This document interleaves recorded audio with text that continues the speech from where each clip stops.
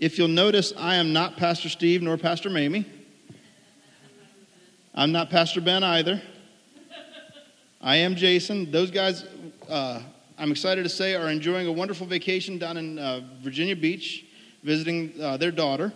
And so that's an exciting time for them. And so I've been asked to step in here and fill in. So bear with me as I do my best. Hopefully you'll receive something today. I'm going to continue on with the series that they've been going on, which is Signs of the Times. And so we're going to stick with the same theme, talk about the same kind of stuff, and I hope that you'll receive from this today. And before I pray and get into the message itself, I'm just going to kind of talk about some of the things that we're seeing going on around us, some of the headlines, if you will, so we get a kind of an understanding of where we're at and what's going on. So the first question is, what do we see going on around us? If you watch anything on the news at all, which I don't necessarily recommend that you do because it's not very uplifting anymore these days. But if you see, what do we see going on? First of all, we see what's been labeled as a pandemic, but does not necessarily meet the standards of any past pandemics, meaning that not large percentages of populations are being decimated by it. We're being told that based on grossly unreliable models to expect as many as 2 million Americans alone to be killed off within the first 2 to 3 months of this, and thank God that did not happen. Amen. We see peaceful protests throughout every major city in the country, and less than peaceful ones. We see lawlessness abounding with looting, rioting, destruction of property. Simultaneously, we see calls to defund police and absolute dishonor and disrespect towards authority of any kind. We're seeing federal troops being brought into cities where the local governments are either unable or unwilling to step in, and then these same cities are suing the federal government while also asking for federal aid to repair the damages. Explain that one to me. That does not make sense whatsoever. We see health professionals telling us that we must keep our distance from one another, that we must always wear a mask, while at the same time other health professionals tell us that wearing a mask may actually be making us sicker, and that we actually need human-human contact in order to stay healthy. It's kind of confusing. You see things on both sides, right? We're being told that we have to live this way until a vaccine is made available. And we also, and for good reason I might add, have many people who say that they're unwilling to take a vaccine even if one were available. And we have government spokespeople telling us that vaccination will likely be required in order to simply live in society. In order to fly on a plane, in order to cross state boundaries, in order to go to work, you may have to have not only be vaccinated, but have some proof of the vaccination or whatever. These are all things that have been thrown out there. And of course, none of this is law, none of this is mandated. This is just stuff that they're talking about to sprinkle in there so that we can be thinking this way, because I believe it's coming down the line. We see experts telling us about this drug hydroxychloroquine as safe and effective medication, and if you could use it, it could have already saved tens of thousands of lives. While we have other experts saying, no, this stuff's dangerous and we can't use it, it's horrible. Just take it off the shelves, it's not possible. Once again, a little confusing. We're seeing all kinds of stuff all over the place, right? We're seeing millions of people out of work and many businesses and even churches being forced to close down to no fault of their own. They've been shut down by government mandates. And we see businesses and even churches who have also taken a stand against what they see as government tyranny being fined, and ministers sometimes being jailed because they've taken a stand. We've seen supply chains broken down and disruptive like I've never experienced in my lifetime. Now, I've had the opportunity to go to some different countries. I've been to some Central American countries, South American countries, where it's not unusual to have shelves that are completely empty. And I've asked people, it was kind of weird. You're walking through a grocery store or whatever, and you see full shelf, empty shelf, full shelf, empty shelf, full shelf. You think, well, why are these shelves empty? Why even have them here? And they say, well, that's just the way it is. I mean, sometimes we'll have those items, sometimes we won't. And I thought, strange, I've never seen that. We always have full shelves here. That's just something we're accustomed to, right? Until recently. All of a sudden, things are a little different than what we've been used to. We're seeing the value of the dollar drop considerably as the government attempts to stimulate the economy that they halted in the first place. We see partisan divides on nearly every issue, with very few people willing to actually have the necessary conversations to find any sort of common ground. The chasm between liberal and conservative is seemingly insurmountable. There is no middle ground anymore. It's either you're this way, you're that way, and never can we actually have a conversation to say, well, wait a second, maybe you have a point that we need to consider, and maybe we have a point that you need to consider, and maybe we can find something in the middle. That doesn't seem to be possible in today's age. It's very polarizing in everything we see. We're experiencing a coin shortage that looks to be maybe just a veiled attempt to get rid of physical money. Don't know. Moving towards digital currency, obviously. We see government overreach at nearly every level. And here's a story that I found interesting the other day. According to a summary of the study from Unbiased America, a new study estimates that there will be an additional 6.3 million cases of tuberculosis and 1.4 million more tuberculosis deaths because of the worldwide coronavirus restrictions. Do you understand that? Not due to coronavirus. Due to the restrictions, there's going to be millions of more people who are dying of tuberculosis alone. Now, that doesn't take into effect the other diseases that other people are having issues with. And you say, well, how does that work? It doesn't make sense. So the story goes on. It says the lockdowns, particularly across parts of Africa, Asia, and Latin America, have raised insurmountable barriers to patients who must travel to obtain diagnosis or drugs. If they have to cross what is equivalent to state lines, guess what? They can't do it. They can't go to their doctor to get what they need, right? The numbers dwarf COVID deaths. In India, for example, there have been 38,000 COVID deaths. But the COVID lockdowns and restrictions will result in an increase of more than 500,000 tuberculosis deaths there. So we're doing an awful lot to save people's lives at the cost of people's lives. The reason for the rapid increase in TB deaths is because of how infectious it can be when not diagnosed. Each person with undiagnosed TB can spread the disease to another 15 individuals over a year, and without proper treatment, 45% of people with TB on average, and nearly all HIV-positive people with TB, will die.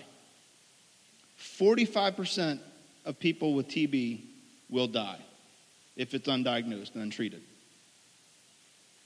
And yet, we have a virus that 0.02% fatality rate, and we're doing all this stuff in order to protect us from that. I believe it's an understatement to say that we're currently living in unusual and chaotic times. Would you agree? But most concerning to me is this, that we're seeing fear taking hold of all kinds of people. Grandparents who haven't seen grandchildren in months because they're afraid that they may get the virus or share the virus or spread it. Businesses, schools, and churches afraid to open as they do not want to be held liable if someone were to get sick. Governments afraid to reopen as the threat of more infection looms. Fear of finding a job. People afraid to go to the hospital with legitimate problems because they're afraid if they go to the hospital, they're going to get sick there. That's a legitimate concern, guys. And don't misunderstand me. I'm not making light of the seriousness of the virus. It is a deadly virus. Anybody that has contracted it has the possibility and potential of death. I'm not making light of that.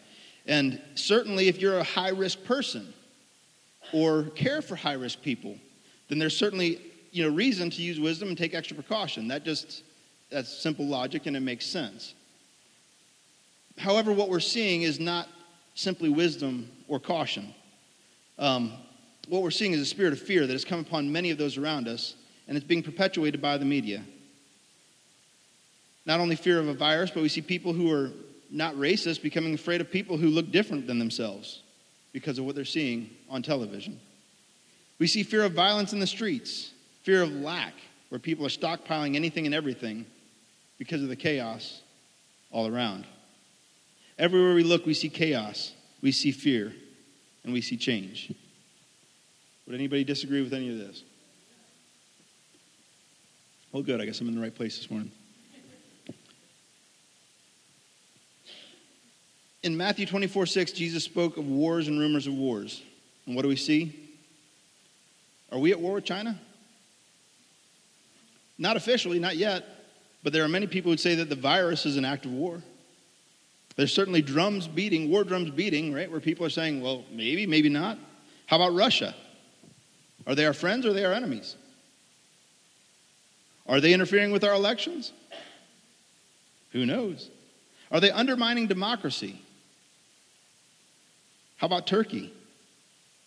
If you haven't noticed, Turkey's trying to set up a new caliphate, trying to reestablish a stronghold on the lands that were once held by Muslims during the Ottoman Empire. Over the last several years, we have been at war as a nation with Afghanistan, Iraq, Syria. In the last few months, we've been at war in Portland, Chicago, LA. Wars and rumors of wars. I think we're experiencing those things, right? But my goal today is not merely to point out the things you already know. I'm not here to complain about how bad things are or add to the fear-mongering. I think we've had enough of that. I don't mean to be too political in this or partisan, but continuing along the same lines of what Pastor Steve and Mamie have been discussing, I wanted to talk about the signs of the times, and I want to begin by putting together some of the puzzle pieces. What is it that we're seeing happen in front of us? What is it that, where are we at in this whole timeline of history? Where are we at in the way things are going to happen? And we're going to discuss that a little bit today. But as we do, I just want to pray. God, I pray that you would open up our hearts, that we would receive what you have for us. Lord, as we delve into your word, I pray that your word would speak to us, that your word would overwhelm us. Pray, Holy Spirit, that you would be the teacher of the church. Your word tells us you are, so I pray that you teach us today. Help us to understand our place in history and how we are to act towards those around us. How do we live, Lord, as believers in this time, in this day and age? And how do we stand strong in faith and share that faith with those around us? Give us ears to hear today. Anoint my lips to share your words, God. Get rid of the Jason out of this message and replace it with your Holy Spirit. Let your words come forth through me, Lord. In Jesus' name, amen. So for the last several weeks, if you've been here and listened to the messages, we've been going through Matthew 24, along with Mark 13 and Luke 21. These are all parallel passages that record what Jesus himself said would happen in the future, the last days or the end times. These are not the only places in the Bible that talk about it. There's more stuff that talks about the last days of the end times throughout the book of Revelation. There's some prophecies that a lot of people refer to back in Daniel. There's question as to whether those things have already taken place or whether they're going to happen in the future. And there's all kinds of discussion we can have on that, and we can delve deep into that stuff. But I only have about half an hour now to do this, so I don't think I'm going to be able to delve into all that today. So we're going to stick with the Matthew 24 for the most part, and then we may touch into a few other things. But personally, I believe that we are living in the last days. And why do I believe this? Well, if you look back as far back as the book of Acts, when Peter was quoting the prophet Joel, what did he start out by saying? In the last days, I will pour out my spirit on all flesh. Guys, that was 2,000 years ago. If Peter's quoting that as in the last days, what was happening there in the upper room was happening then, and he's saying in the last days this is going to happen, we're 2,000 years in the future from that. So if he was the last days, I got to say that we are absolutely the last days. And I would even go as far as to say I believe that we're in the last of the last days. Now, I don't know. I can't give you if you're looking for like a calendar, a timeline. If I'm not going to pull out one of those big rolls, big sheets that have the pictures on it and tells you exactly when things are going to happen. If you're looking for that, I'm sorry to disappoint you. Because quite frankly, I think that if you think you know every single thing about how everything's going to play out, you're probably fooling yourself. We don't have an exact picture of how things are going to happen. We do have pictures, images, ideas, right? And I believe that everybody can look around at all the things that we just talked about and see the season that we're living in. I don't believe that that's something that's very arguable, that things are definitely changing at a rapid pace. Would everybody agree with that? We're seeing some shaking happen that we've never seen before. And so we know that his return is imminent, but we don't know when.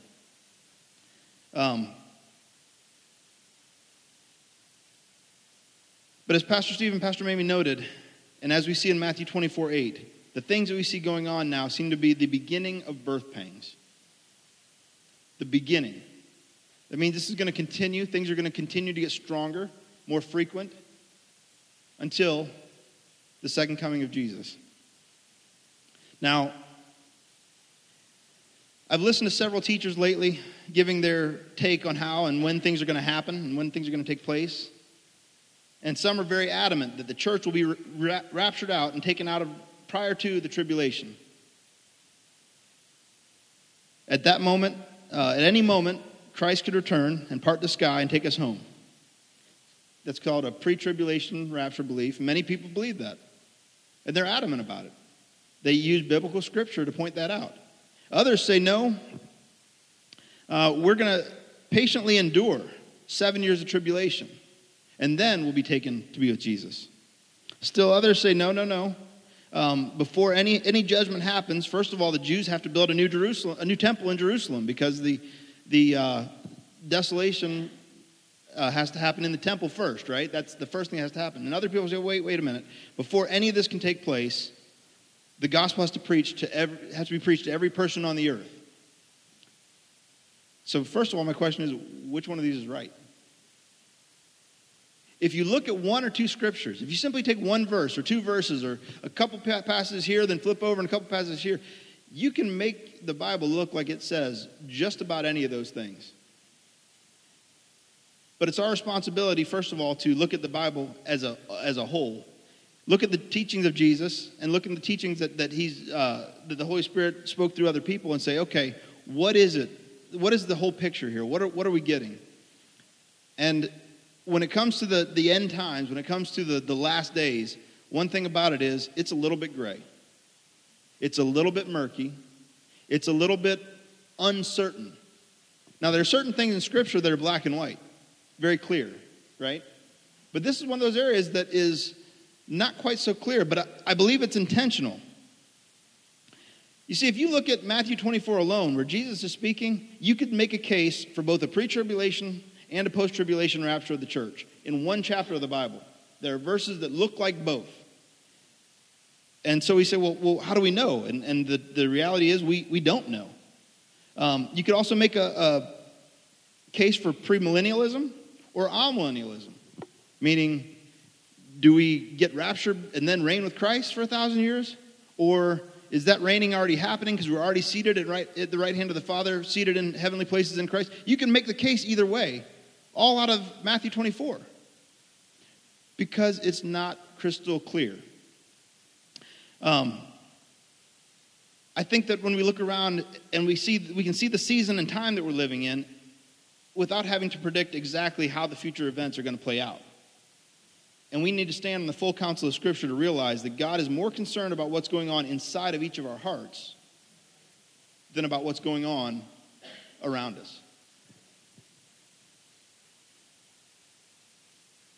Some of you that have been in church for a long time might remember back in the late 80s, there was a book that came out. There's a man named Edgar Whisenant, who ironically was a former NASA engineer, which I just think that's kind of funny. But he wrote a booklet called 88 Reasons Why the Rapture Will Be in 1988. Sold millions of copies. A lot of people read that book and got convicted and ran to church. People who hadn't been in church in ages started saying, well, maybe this is true, and if this is right, I want to get right with God right now. But something happened. 1988 came and went, and the rapture didn't happen. But that's okay. He's not done. He wrote another book after that called On Borrowed Time, and saying why it was likely to happen in 1989 or maybe 1990. Sold a few less books of that one, but nonetheless still sold some. But he was convinced. I don't believe he was lying to anybody. I don't believe that he was making stuff up. I do believe he was convinced that this is what he found and stumbled across. But he also convinced many, many other people that this was going to happen. And the problem with putting a date or time on something like that is, if it doesn't happen, all of a sudden your credibility has gone down.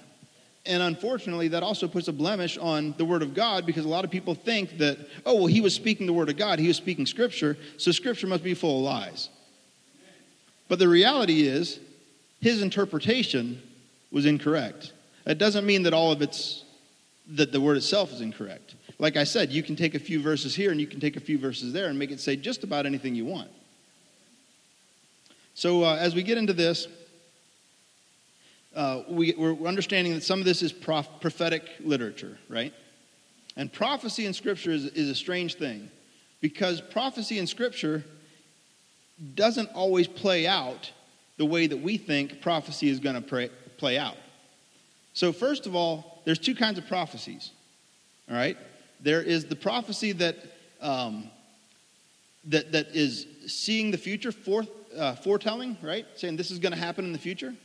But there's also prophecy that's forthtelling, meaning this is what's happening right now. You see this going on around you. Let me explain to you what's happening. So not all prophecy is about the future. Some prophecy, and actually a lot of it throughout Scripture, is not prophetic for the future.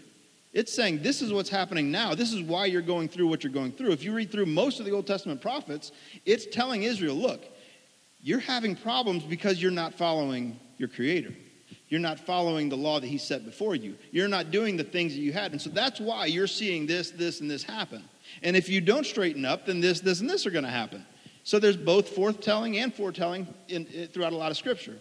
So sometimes we got to figure out, well, which one are they even talking about? But then it gets even weirder, because there's some things in Scripture that we wouldn't have considered to be prophecy until the Holy Spirit reveals it as prophetic. Let me give you some examples here. Matthew chapter 2, verses 14 and 15. This is a story. Mary and Joseph are going to Bethlehem to have the baby Jesus, right? Jesus is born. And it says this in verse 14. So Joseph got up and took the child, with Jesus, and his mother, while it was still night, and left for Egypt. He remained there until the death of Herod. This was to fill what had been spoken of by the Lord through the prophet. Out of Egypt I called my son. Prophetic of Jesus leaving Bethlehem, going to Egypt, right? If you read the prophecy that comes from, it has nothing to do with the Messiah. It has nothing to do with Jesus. It had to do with Israel being taken out of Egypt thousands of years before that. It wasn't a prophecy messianic. It wasn't considered a messianic prophecy. This wasn't something that the scholars were looking and saying, well, we're waiting for this to be fulfilled. No. It wasn't realized. It was a double fulfillment. Now, it is prophetic, and it is accurate because the Holy Spirit inspired the writer of Matthew to write that down, right? So we know it's true, but it would have never been something that you looked at before and said, oh, okay, this is going to have to happen in the life of the Messiah. No, it already happened with Israel coming out of Egypt. It wasn't thought of as messianic in any way, but Matthew sees a different fulfillment. And once again, remember, Matthew was inspired by the Holy Spirit while he was writing that. Look at Matthew 4, verses 12 through 16.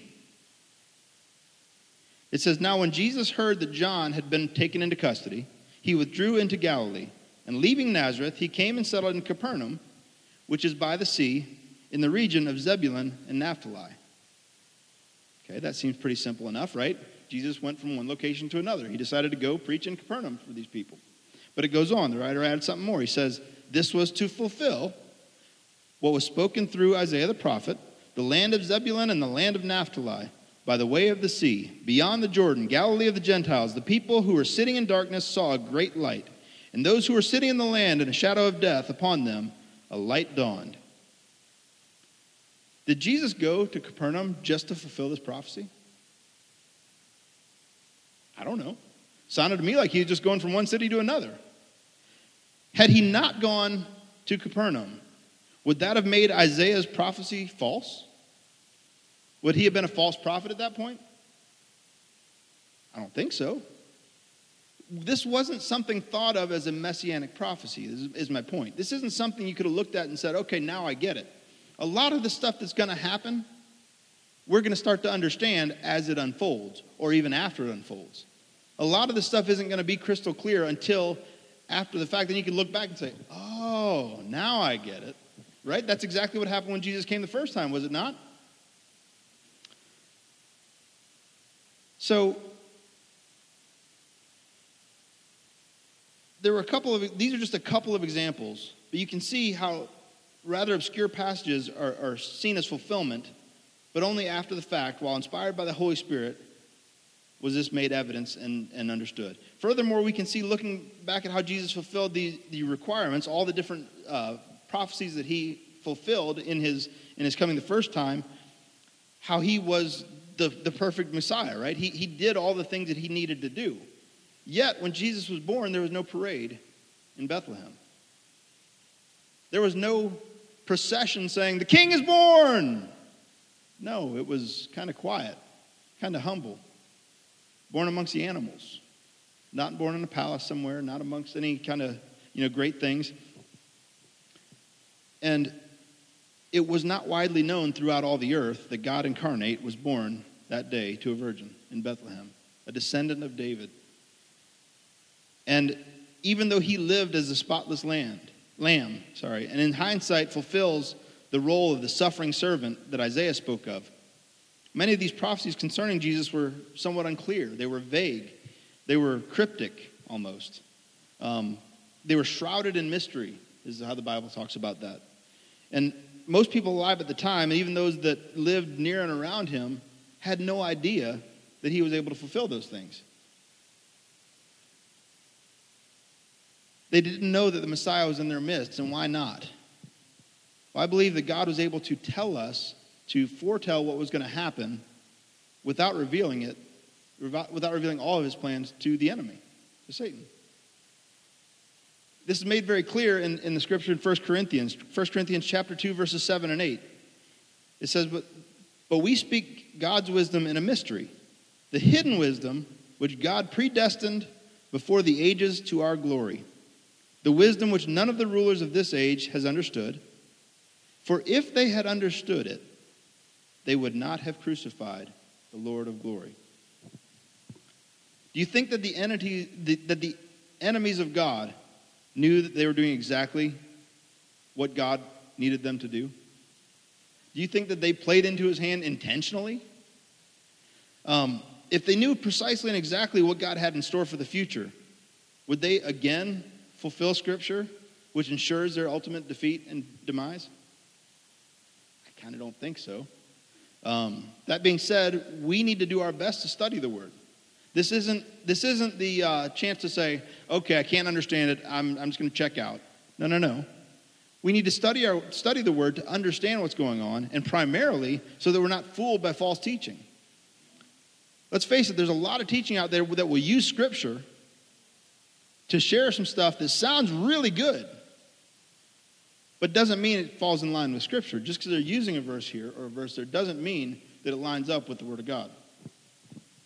Once again, as I mentioned before, and I think this is absolutely true, is you can make the Bible say just about anything you want it to say if you take bits and pieces, parts here and there. It's kind of like nowadays with any kind of political speaker. No matter what they say, what is the media looking for? Those 2 little words, 3 little words that they can put there and make a great big headline and make everybody say, "Can you believe that so-and-so said this?" That's what they're looking for, right? You can kind of do the same thing with Scripture. You can take this piece and that piece and put them together and say, see, the Bible says whatever it may be, right? But when you look at the whole counsel of Scripture, you start to understand, oh, wait, there's some validity to the Word and not to what other people say. So all that was a setup to get us to Matthew 24, right? Matthew 24, verses 3 through 14 says this. As he was sitting on the Mount of Olives, the disciples came to him privately, saying, "Tell us, when will these things happen? And what will be the sign of your coming and the end of the age?" And Jesus answered and said to them, "See to it that no one misleads you. For many will come in my name, saying, 'I am the Christ,' and will mislead many. You will be hearing of wars and rumors of wars. See that you not be frightened, for these things must take place, but that is not yet the end." So I think that's a good place to stop and look for a second. Do not be frightened. Do not fear. As we talked about a few moments ago, there's a spirit of fear that's coming over a lot of people. A lot of people are afraid and nervous, wondering what's going to happen. And Jesus is very clear. He says, do not be afraid. These things have to happen. But even that's not yet the end. What he says, for nation will rise up against nation, kingdom against kingdom, and in various places there will be famines and earthquakes. But all these things are merely the beginning of birth pangs, as we've been talking about, right? Then we get to verse 9. Then they will deliver you to tribulation and will kill you, and you will be hated by all nations because of my name.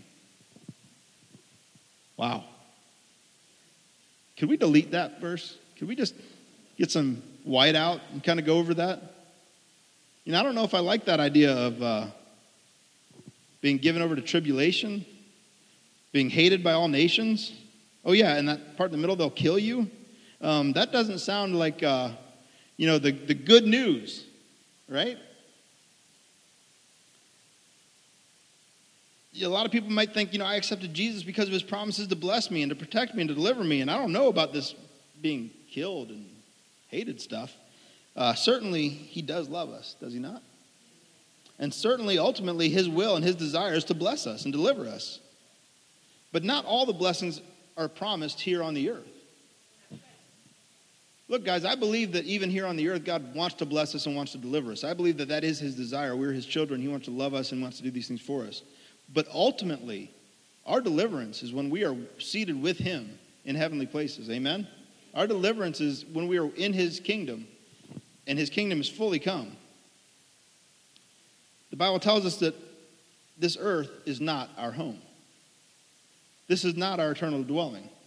If it is, wow, what a pity. But thank God we have something better to look forward to. Amen?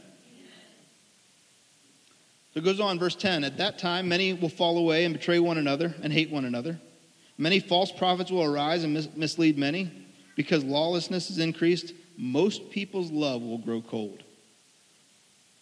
Most people's love will grow cold. But the one who endures to the end, he will be saved. This gospel of the kingdom shall be preached in the whole world as a testimony to all nations, and then the end will come. You see, that's where some people say, well, hey, it's got to be preached to everybody first, right? Now, I don't know whether or not the gospel's been preached to every nation over the course of history. We know that it's spread far and wide. Certainly there are some nations now where the name of Jesus is not proclaimed very, very often or very much, but that doesn't mean they haven't had something in the past, right? So I don't know. I think we should definitely continue, though, to share the gospel at every place we can until the end does come. But the big thing is we need to be on guard that we do not let our love grow cold. We also need to be ready to endure some stuff. I think this is an important thing, and I think this is one of the areas where we can get off track. If your mind is so set that we're absolutely going to be raptured out before any kind of tribulation happens, what happens if you begin to experience some tribulation? What happens if you experience some bad stuff in your life? Some people begin to falter and fall away. Their faith will begin to grow weak. But instead, we're told here that we got to make sure that we guard ourselves so that our love doesn't grow cold, and we got to be ready to endure. And as it says there in verse 10, I believe it was, the one who endures to the end will be saved, right? So the things that we see going on around us right now, these are not the great tribulation. These are not the plagues that are spoken of in Revelation. These are not the seals being opened or the trumpets being blown or anything like that. But these are simply the birth pangs. These are the beginnings. This is the point, though, where we need to recognize what's going on. And instead of allowing worry and fear to overwhelm us, we need to hold on to God's promises. Just because a few governors around the country want to act like tyrants, that doesn't change the fact that God is head over heels in love with you. That doesn't change the fact that his church, his bride, is being prepared, and he's going to come back and bring us to himself. Amen? It doesn't change the fact that he still desires to bless his children. He's still preparing us as his bride, and we cannot allow our love to grow cold. We must get to know his word, and we must not be easily moved. So when shaking happens, and shaking is happening, we need to be prepared to stand strong. Amen? Now let's look down at verse 23 3 and 24, it says this, "Then if anyone says to you, 'Behold, here's the Christ,' or 'There he is,' do not believe him. For false Christs and false prophets will arise and will show great signs and wonders, so as to mislead many, if possible, even the elect." Even the elect, those that are wholeheartedly devoted to Jesus, many of them are going to be misled by false Christs, by false teachers, by false prophets. We need to be absolutely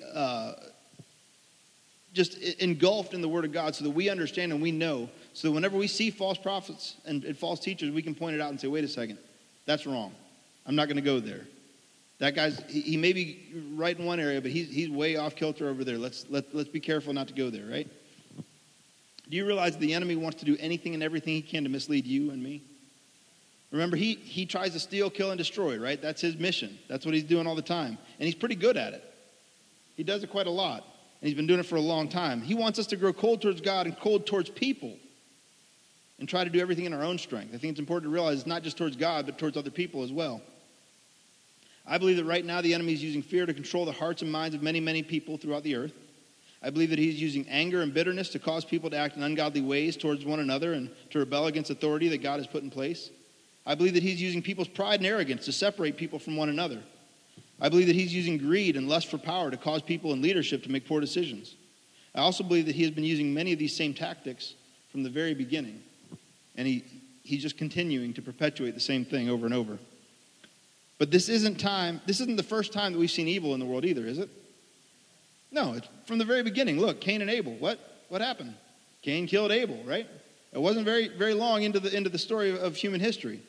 And beyond that, you got Joseph's brothers, selling him into slavery. That was still in the first few chapters of Genesis. That's at the very beginning of human history. We see the story of Sodom and Gomorrah and all the horrible things that happened there. You can look at what Herod did to John the Baptist. That's pretty evil. We don't have any world leaders, as far as I know, publicly cutting off the heads of people that they don't agree with and serving them on a platter. That is not something that happens these days, but it did happen to John the Baptist. Right? The same guy had James put to death with the sword. He had Peter locked up intending to kill him, but an angel released him. We've seen this stuff throughout history, and then that doesn't even talk about more modern history under Stalin, under Hitler, under Mao Zedong. A lot of grotesque things, horrible things have happened. Murders have happened and all kinds of stuff. Evil has happened throughout the world. And yet, right now what we're experiencing is nothing new. And as a matter of fact, I believe it's just kind of uncomfortable for us because we've had it relatively easy. We haven't seen these atrocities very much in our lifetime. Most of us haven't experienced heavy persecution. I'm not trying to belittle anybody's troubles that they may be going through presently, but I don't think that anybody here has been stoned. I don't think that anybody has been sawed in two. I don't think anybody's head's been chopped off. And if it has, well, I'm not sure how you made it here today. But this is the time to stand up for our faith and not to grow weary. This is the time when we have to be strong in what we believe and not back down in the presence of people trying to tell us, hey, you need to zip it, right? You know, if you take a stand on anything, it doesn't matter what it is. If you take a stand on anything, there's going to be people who support you, and there's going to be people who detract and tell you that you're wrong and call you all kinds of names and all this kind of stuff, right? I mean, think about something just as simple as if I said, hey, butter pecan ice cream is the best ice cream out there. Yeah, no, maybe. I like chocolate. People have their own opinions, right? Well, the same thing happens whenever we begin to speak the truth and tell what the Bible says. Whenever we make statements about the Bible that says, like the Bible explicitly calls homosexuality sin. Uh-oh. If you say that, you're going to stir up a lot of hornet's nests, right? Well, what if you go on to say the Bible says that all sex outside of marriage covenant is sin? Ooh, people don't like that too much, but that's the truth of Scripture, right? What about if you say that gluttony, gossip, lying, all these things are sins? Well, once you take a stand on the issue, you're going to see opposition. Once you take a stand and say, okay, this is the truth, and I'm going to believe this, and this is how we're going to live, you're going to see opposition. So when we begin to take a stand on the validity and the importance of God's word, we got to be prepared that something else is going to come against us. Tribulations are going to happen. People are going to speak badly of us. People are going to speak ill of us. And you know what? We may see all kinds of negativity come forth. As we interact with people on a daily basis, we have to expect that we're going to have differences of opinion. And where the Bible is clear, where it's black and white, we need to stand with one another. We need to stand strong and agree with one another. The areas where it's gray and we're uncertain, when it comes to things like, hey, which trumpet of the tribulation are we going through? We don't know. So you can't be dogmatic about that. But there are things that we can know, and we need to stand strong on those things. And a lot of people say, well, what are the essentials of the faith? What is it that we have to stand strong on, have to believe together? What are these things? Well, I think we kind of sang it in the second song we sang today, the Creed song. That song basically sums up the Apostles' Creed. I don't know, some of you guys might have had to learn that as a child or whatever. I know I made my older daughters learn it because I want them to know what we believe as a church. It's the simple facts that, we believe in God the Father Almighty, creator of heaven and earth, and Jesus Christ, his only Son, our Lord. He was conceived by the power of the Holy Spirit, born of the Virgin Mary, suffered under Pontius Pilate, was crucified, dead, and was buried. He descended to the dead. On the third day he rose again. He ascended into heaven and was seated at the right hand of the Father. He will come to judge the living and the dead. I believe in the Holy Spirit, the Holy Catholic Church, the communion of saints, the forgiveness of sins, the resurrection of the body, and life everlasting. This is the basic tenets of the church, what's been believed since the foundation just about. The first and second century, they wrote these things to say, these are what we have to hold tight to, guys. Some of that other stuff, well, it may not be quite as cut and dry. These are the things, the tenets that we have to hold tight to. But even so, this doesn't spell out how a Christian should vote. It doesn't say how often we should fast or which church we should attend. Those are decisions that we have to make based on the Holy Spirit's guiding and leading in our lives, right? We have to rely on the Holy Spirit and seek him, who he will guide us into all truth. So that brings us all back to the question, what is going on? What is it that we're seeing happen? And, what's happening in the world today, and I believe it is a shaking. And the word says that all things that can be shaken will be. If you continue to look at the scriptures that we've been reading in Matthew 24, Mark 13, Luke 21, you'll see that we are indeed heading towards this day of the Lord, the last battle, the end of the age. We are heading in that direction. We are, I believe, on the doorstep of these things happening. You can also look at basically the entirety of the book of Revelation and begin to see some things. Now, that one's a tricky one because there's different ways that people interpret that book. Some people say everything in there is linear. That you read it and says this, then this, then this, then this. And there's some things that are absolutely linear because it says there are 7 of these things, the first, the second, the third. When that happens, somebody says the first, what happens next? The second, what happens next? The third, right? But then there's other parts of that prophecy that don't necessarily say they come in order. Some people say that the way that should be interpreted is this is what's happening in heaven, and this is what's happening in other parts of the spirit realm, and this is what's happening on the earth. And so you have to take these and kind of look, and chapter this correlates with this other chapter and this chapter. I don't know. I can tell you I've read it in many different ways. I've looked at different people's writings on that. And whenever you read one, you say, man, that really makes a lot of sense to me. Then you read somebody else and say, well, that kind of does too. And that doesn't jive with what this guy said. And I don't know. I don't have a solution as far as what's going to happen exactly when. But what I do know is that we are heading towards the great day of the Lord, that day of judgment. And yes, we are heading, if you look back at the natural, we are heading towards a cashless society. I don't think anybody's in denial that that's where we're going towards. And yes, they'll probably want to embed something in your hand and in your forehead. We are heading towards the idea of vaccinations and, the microchip thing. Bill Gates wants to microchip everybody so that you know whether you've been vaccinated or not. And that's kind of creepy. I don't like it. But even these things going on, we see the cashless society, we see the chip happening and all this stuff. I don't necessarily think that these things are the mark of the beast per se. Because what the Bible talks about in Revelation, if you read through that, the mark of the beast says you can't buy or sell goods without this chip, right? But it also says that you're taking this thing willingly. And I believe that people are going to know what they're doing. However, while these things may not themselves be the mark, I do believe that technology is ramping up and preparing, and it's not that far away. So, am I telling you to go get a vaccination or not go? No, I'm not saying anything one way or the other. That's your choice. But I do believe that the Bible is clear that we're heading towards this direction. We're heading towards the end of all things, and we need to be prepared for that. One of the things that's been eye-opening to me is how things have changed in such a short amount of time. Things that we would have never thought we'd see in our lifetime, we're seeing happen not only in our lifetime, but seeing in just a matter of weeks. So that tells me that the timeline is getting shorter and shorter and shorter, and we need to be prepared for that. I don't know whether we as believers will go through the Great Tribulation or whether the church will be raptured out beforehand. I don't know how close we are to the end, but I do believe that this is the only time that you and I have on the earth to share our faith. This is the only generation that we have to speak into, to share the truth of the gospel. We don't get to do this again after we're dead, right?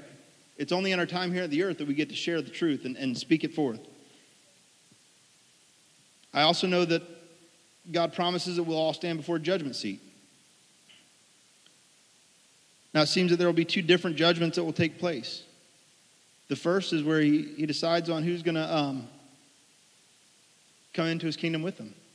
He talks about separating the sheep from the goats. He talks about separating the wheat from the tares. He gives these examples of people who are allowed into the kingdom and those that are not allowed into the kingdom, right?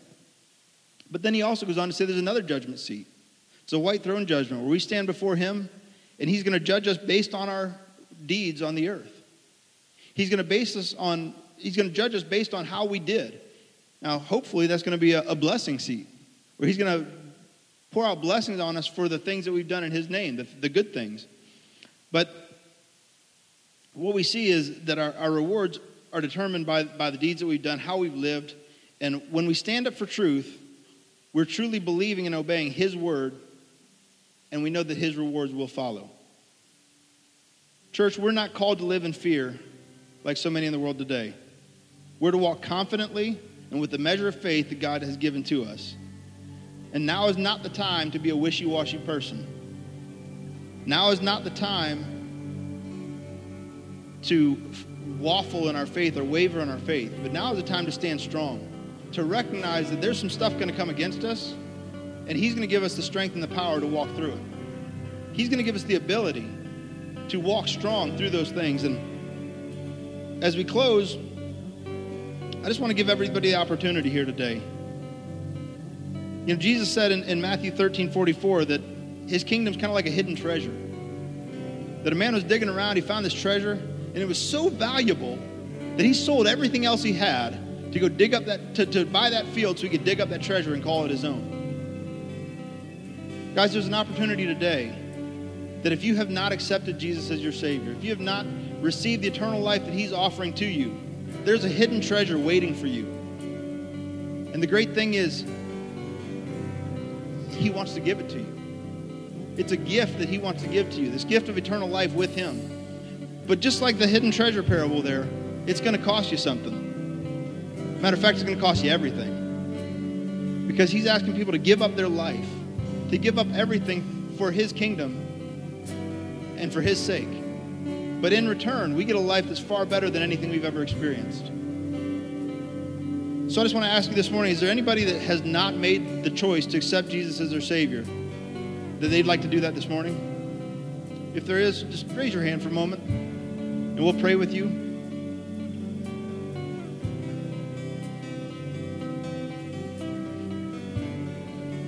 All right. I also want to invite you to make another choice, and that is that I want to pray with you that God's going to strengthen you and me, that our love will not grow cold, that the things that come against us will not defeat us and will not tear us down, but instead will help us to grow stronger. Amen?